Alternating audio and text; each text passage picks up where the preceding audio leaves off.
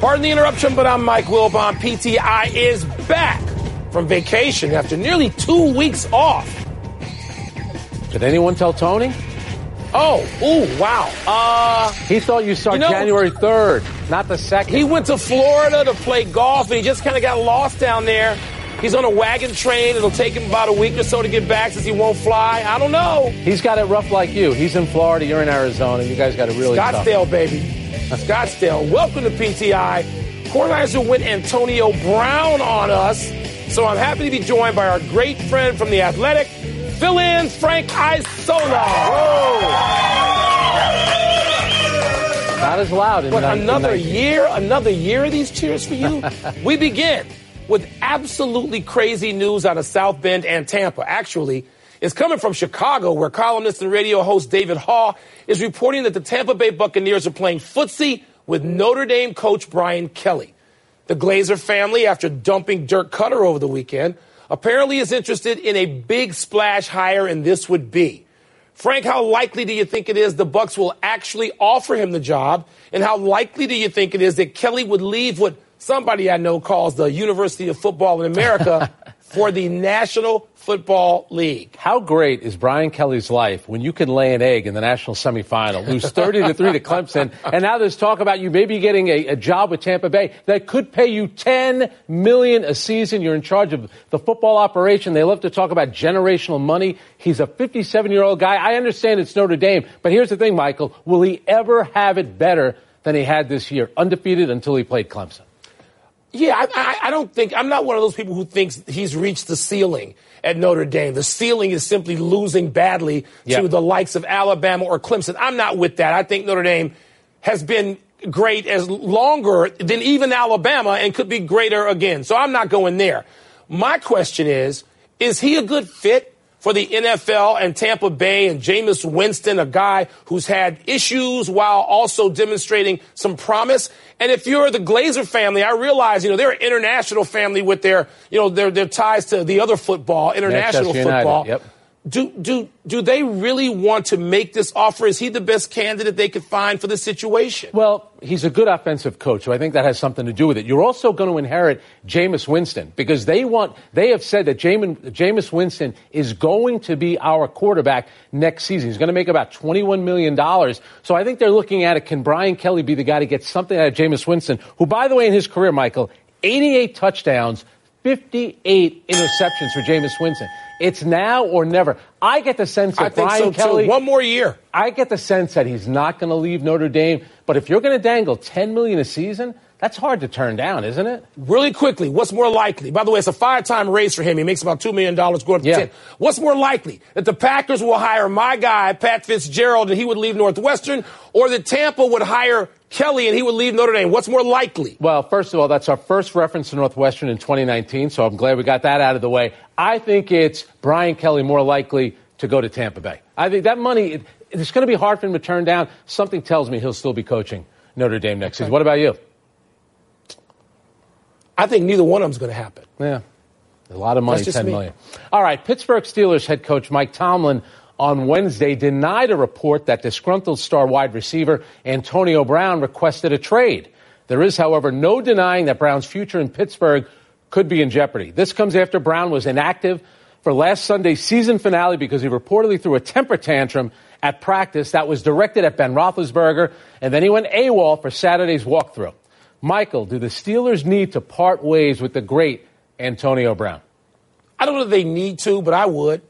I mean, the Steelers have turned into now just sort of another dysfunctional franchise when they've never been that. And I know some of this blame, people say, you got to blame Ben Roethlisberger. No, more of it goes to Mike Tomlin, who I love as a head coach, all right? But here's the deal. That has gotten so sideways now. The Steelers are in this distraction mode all the time. And Mike Tomlin has a rep as a player's coach. Maybe he doesn't need to be a player's coach anymore. If you can lose like this with Antonio Brown and not make the playoffs, then with him, you can do it without him. I would get rid of him. He seems now to be more trouble than he's worth, and he's one hell of a player. You know what? They always say your best players are going to be your leaders. It's just a matter of which way they're going to lead you, in a good way or in a bad way. Antonio Brown is their best player. So And here you are playing your final game of the season. Now, you had to win to have a chance to make the playoffs. So, for all intents and purposes, it's a playoff game. You have some issue at practice. I don't care about that. All right, guys get dust ups all the time.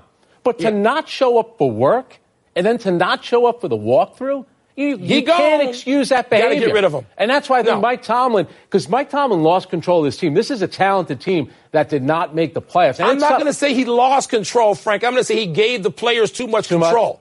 I mean, yeah. I know there's always a balance you have to strike between, the players coach and the tough guy who squats on the players all the time. I don't know how he settles it, but this is not going the right way for the Steelers. They have gone in the dumper. Last year, they probably should have won the Super Bowl, and they blew one, and now they don't make the playoffs. I'm not blaming this on Big Ben. Yeah, a couple of things. Here's a guy, NFL record, 6 straight years of at least 100 catches. That's one. And I know you're big into social media, Mike. He stopped following the Pittsburgh Steelers on Instagram. So I know for you, what do you read into that? That's really important. But you know how I learned about this? At New Year's dinner last night, my 10-year-old son says, Dad, he holds up Instagram. Antonio Brown is demanding a trade. I'm like, what are you, a news feed? What are you doing? Instagram. Next time I fill in, have your son fill in for you. I'll do the show with him. Yeah, since he's into the gram. He'd like that. Let's pick up where we always seem to be leaving off with the Cincinnati Bengals. Confusion. 3 days after parting company with Marvin Lewis, Bengals owner Mike Brown seems to be spinning, as he always does, in the same circles. The NFL Network reports the Bengals will interview, as early as today, current Bengals assistant, I guess he's still an assistant, and very, very, very recent former Browns head coach, Hue Jackson. Lewis, on his way out, said he thinks Jackson deserves another chance in Cincinnati or elsewhere. Frank, can you see this happening, or is this just more Bengals insanity? Michael, I'm all about giving guys a second chance. In the case of Hue Jackson, it would be a third chance. I have no problem with that. Here's what's going to be tough getting around. 3-36-1. 3-36-1. That was his record in Cleveland. And then when he left, when he got fired, they were 5-3. So as an owner, trying to sell something to your fans, and I understand it wasn't the greatest situation in Cleveland for Hue Jackson up until this season. How are you going to sell that to your fan base? Marvin Lewis didn't win a playoff game, but he leaves with a winning record. How are you going to sell that to your fans? 3-36-1. I don't know that Mike Brown's primary MO is ever selling anything to his fans. I mean, the Bengals, as you know, I hate to use the word mom and pop, but that's what other NFL owners and other NFL executives would describe it. I'm for Hue Jackson having another chance. He was with the Raiders and the Bengals, and the Browns, speaking of dysfunction. Yeah. So I'm fine for Hue Jackson having another chance. I'm not sure why he would want one with a third situation that seems completely inadequate most of the time. But I don't doubt that the Bengals will go this way if you look at Mike Brown's history, recent or over the last 25 years. And by the way, Marvin Lewis even got tired of it. I don't believe for a second that Mike Brown fired Marvin Lewis. No. I believe that Marvin said, listen, I gave it my best here. It didn't work. Time to do something else. And I also think the way that Marvin Lewis left helped Hue Jackson because he didn't leave kicking and screaming. Then he's promoting his guy for the job. By the way, when Hue Jackson was the offensive coordinator in Cleveland, in Cincinnati, they had good records. I think they went 12-4. They did have good records. This isn't about Hue Jackson and his ability to coach. You're saying it's about the ability to sell it. And I'm saying why would you want to go there and be in the third dysfunctional situation you've been in as a head coach? And I know it's tough for African-American coaches, given what we just saw, to be really picky about head coaching jobs. I feel for Hue Jackson. I hope he gets a shot somewhere sane. Well, we'll have to get Baker Mayfield's opinion on this one. All right, the New York Jets have started their search for a new head coach, and 3 candidates have emerged to replace Todd Bowles, former Packers head coach Mike McCarthy. He's the big name. And there are 2 offensive coordinators with ties to Patrick Mahomes who will also be considered. UFC's Cliff Kingsbury, who was Mahomes' coach at Texas Tech, and the Chiefs' Eric Bieniemy, who was interviewed on Wednesday. All right, Mike, tell Jet fans which candidate should they be most excited about. Which one, tell me again, has a Super Bowl ring as a head coach? Yeah. So my order right now would be McCarthy and then Bieniemy. And I know he doesn't call the plays, but he has been the boss of in an NFL organization of a unit. And then Kingsbury's very interesting. I'd like to have 2 of them. Kingsbury to me seems like he needs to come into the NFL and be there. I don't mean throwing 3 passes as a quarterback, which he was, So you want him to run a unit, an offensive unit, and have hands-on situation with a coach and play calling. Seems like Bieniemy to me is ready for a gig now. And obviously McCarthy, who says he's going to be picky. If you're picky, Frank, why do you want to go to the Jets? Well, you want to go to the Jets for this reason. Sam Darnold is 21 years old. So I think that's why when Mike McCarthy is looking at jobs, he's looking at Cleveland, Baker Mayfield, New York with Sam Darnold. Like I said, just 21. Here's what's the amazing thing about the Jets. In 10 days, it's going to be the 50th anniversary of them making their first and only Super Bowl and winning their one and only Super Bowl. 50 years. And they have hired a bunch of rookie head coaches. The last time they hired a coach with head coaching experience was Bill Parcells. And he did a pretty good job. That's why I think in this case, it has to be Mike McCarthy. He's the safest pick. Now, Kingsbury, Bieniemy, they could turn out to be great. That's thinking outside the box. They really could. But to me, I think you have to take the safer pick here, the guy with a Super Bowl ring that's coached a great quarterback before. In New York, in that market, too. I mean, Mike McCarthy seems to be, if he wants to do this, I don't know about hitching your wagon to the Jets. I'm a little more suspect good young quarterback, though. Let's move to the NBA and an absolutely never-ending topic. Who's better, LeBron or Michael? That's every day. This time it's LeBron who brings it up on his ESPN Plus show more than an athlete. I love the show.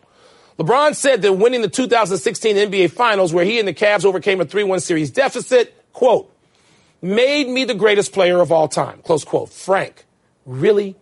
Do we have to start this already again? And why is LeBron doing this? Because LeBron has more media outlets than anybody. What we need in 2019 is one more show with LeBron where he sits around talking about himself and his buddies all kind of nod in agreement. If that audience had been stacked with Michael Jordan, Kareem, Bill Russell, and I don't know, the ghost of Wilt Chamberlain, then okay. Maybe then not so much nodding. The best. He's certainly, we all know that the guy is one of the all-time greats, and that performance for him against Golden State, bringing Cleveland a title, puts him on a different stratosphere. But we all know, Michael, everyone's going to look at Michael Jordan and say 6-0 in the finals, and they're going to look at LeBron's record in the finals, and that's what's going to separate the two. 3-5 so far. Is that it? I don't even need to go there. Look, I need to say this because I hate this topic, because I love LeBron. I love him. I think LeBron is perhaps the most important athlete we have seen in a couple of generations for what he does in the field of play and what he does in a humanitarian way. I think LeBron is just an important athlete, important person. But let me now divert and say this. Did Michael Jordan ever have to get up and run away from his circumstance and link up with another great player to win a championship? Did Michael Jordan ever have to go somewhere else and leave where he was to win? The answer is no, he didn't. I hate this topic because it makes you say things about somebody that seem bad. 4 players to me are on the Mount Rushmore. Russell, Magic, Michael, LeBron. I love LeBron, but Michael never did this. I did an interview with him that's out there circulating now. He always said, I'm never going to say I'm better than Russell. I'm never going to say I'm better than Kareem. I don't understand why LeBron did this. I hate this. Well, by the way, he's 3-6. I love him. He's 3-6 in the finals. And here's the thing about LeBron. You don't want to hold it against him that he took that one Cleveland Cavalier team to the final. The first team and the last team he took, he carried those teams on his back. So it shouldn't be held against him that he won in the conference finals. But I'm just saying, if you're going to start comparing yourself to Jordan, I'm sorry, I got to go someplace that's tough. I agree. Did Jordan ever run to someone else and say, help me? No, he didn't. No. Let's take a break. Hey, this is why I hate this topic. Let's take a break. But coming up, John Elway dumped head coach Vance Joseph, but is he the one who deserves the heat, Frank? And will hiring Mike Mayock straighten out the Raiders or just make them messier? Now, how do you not have Kareem, all-time leading scorer, on your Mount Rushmore? I know. I feel bad about not having Kareem there. Oscar. I know. Pardon the interruption is brought to you by Applebee's $14.99 all-you-can-eat with shrimp. Johnny got a toy golf set when he was 3, and from that day on, he was hooked. All he wanted to do was golf, golf, golf. He'd be on the links before school, after school. All he ever wanted was to go pro. And then, one day, when he was holding his grandson and thinking about his 12 handicap, Johnny realized it just might not happen for him. But you know what did happen for him? He switched to Geico and saved a bunch of money on car insurance. So that was good, and so was hanging out with his grandson.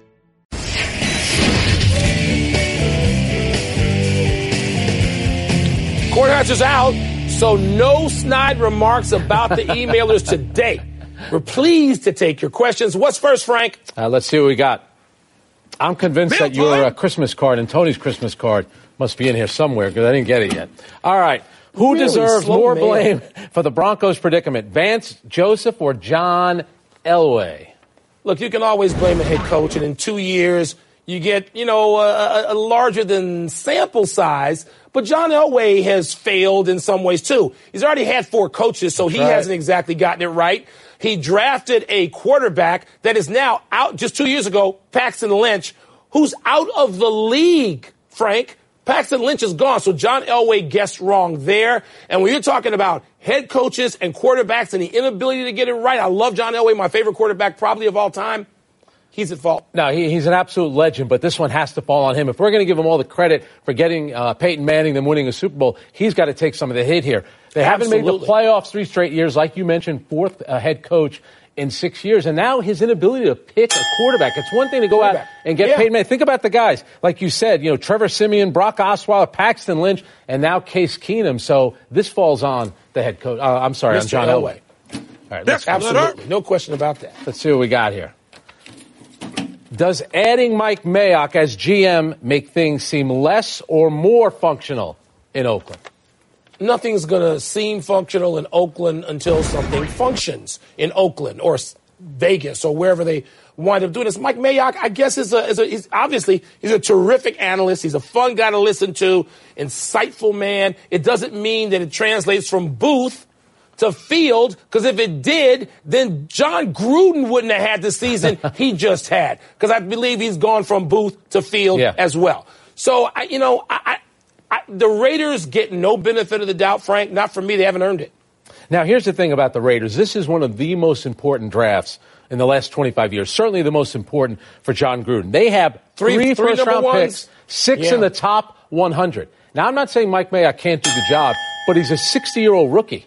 He's never done this job before. And about a decade ago, he interviewed with Al Davis, and I think that has something to do with Mark Davis hiring him, and he's got a connection to John Gruden. Right. But that's a big risk here. Somebody that's never done it, and the biggest draft you're ever going to have. If it's the big draft thing you need, what about Mel? Is Mel available? Would Mel take that Todd job? McShay. What are you taking it? I'm just asking. All right, Mike, are you okay with Manny Diaz bailing on his commitment to Temple to take over at Miami? Strangely enough, Frank, I'm not as outraged over this as I probably should be.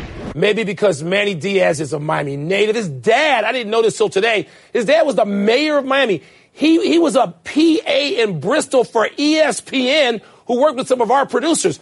I mean, this guy worked his way up from like the film guy to a coach and a recruiter. And I don't hate this. I should, because he bailed. He gave his word meant nothing. But I'm not outraged. This is the guy that came up with the turnover chain. This is the epitome of a turnover. He had the job for like a minute, and you're stepping all over poor Temple. But come on, we've seen Josh McDaniels do this in his DNA. With the Colts. Hey, Billy Donovan took the job in Orlando. The next day, he went back to Florida. So we've seen, if it's his dream job, this is where he wanted to be. By the way, he got to Miami, fired everyone on the offensive staff. How about that? Amazing. When did he see his mates? They say, welcome back. He says, get out of here. See you later. Get out. Thanks for your email. See, nothing snide. Let's take one last break, but still to come. What does the Yankees signing of Troy Tulowitzki mean for the pursuit of Manny Machado? And shouldn't Christian Pulisic's transfer to Chelsea have been higher in the show? Come on, Mike, you guys are soccer aficionados. Who? You. Christian who? Oh, come on. The best American player, you know. I know. I hear about this kid.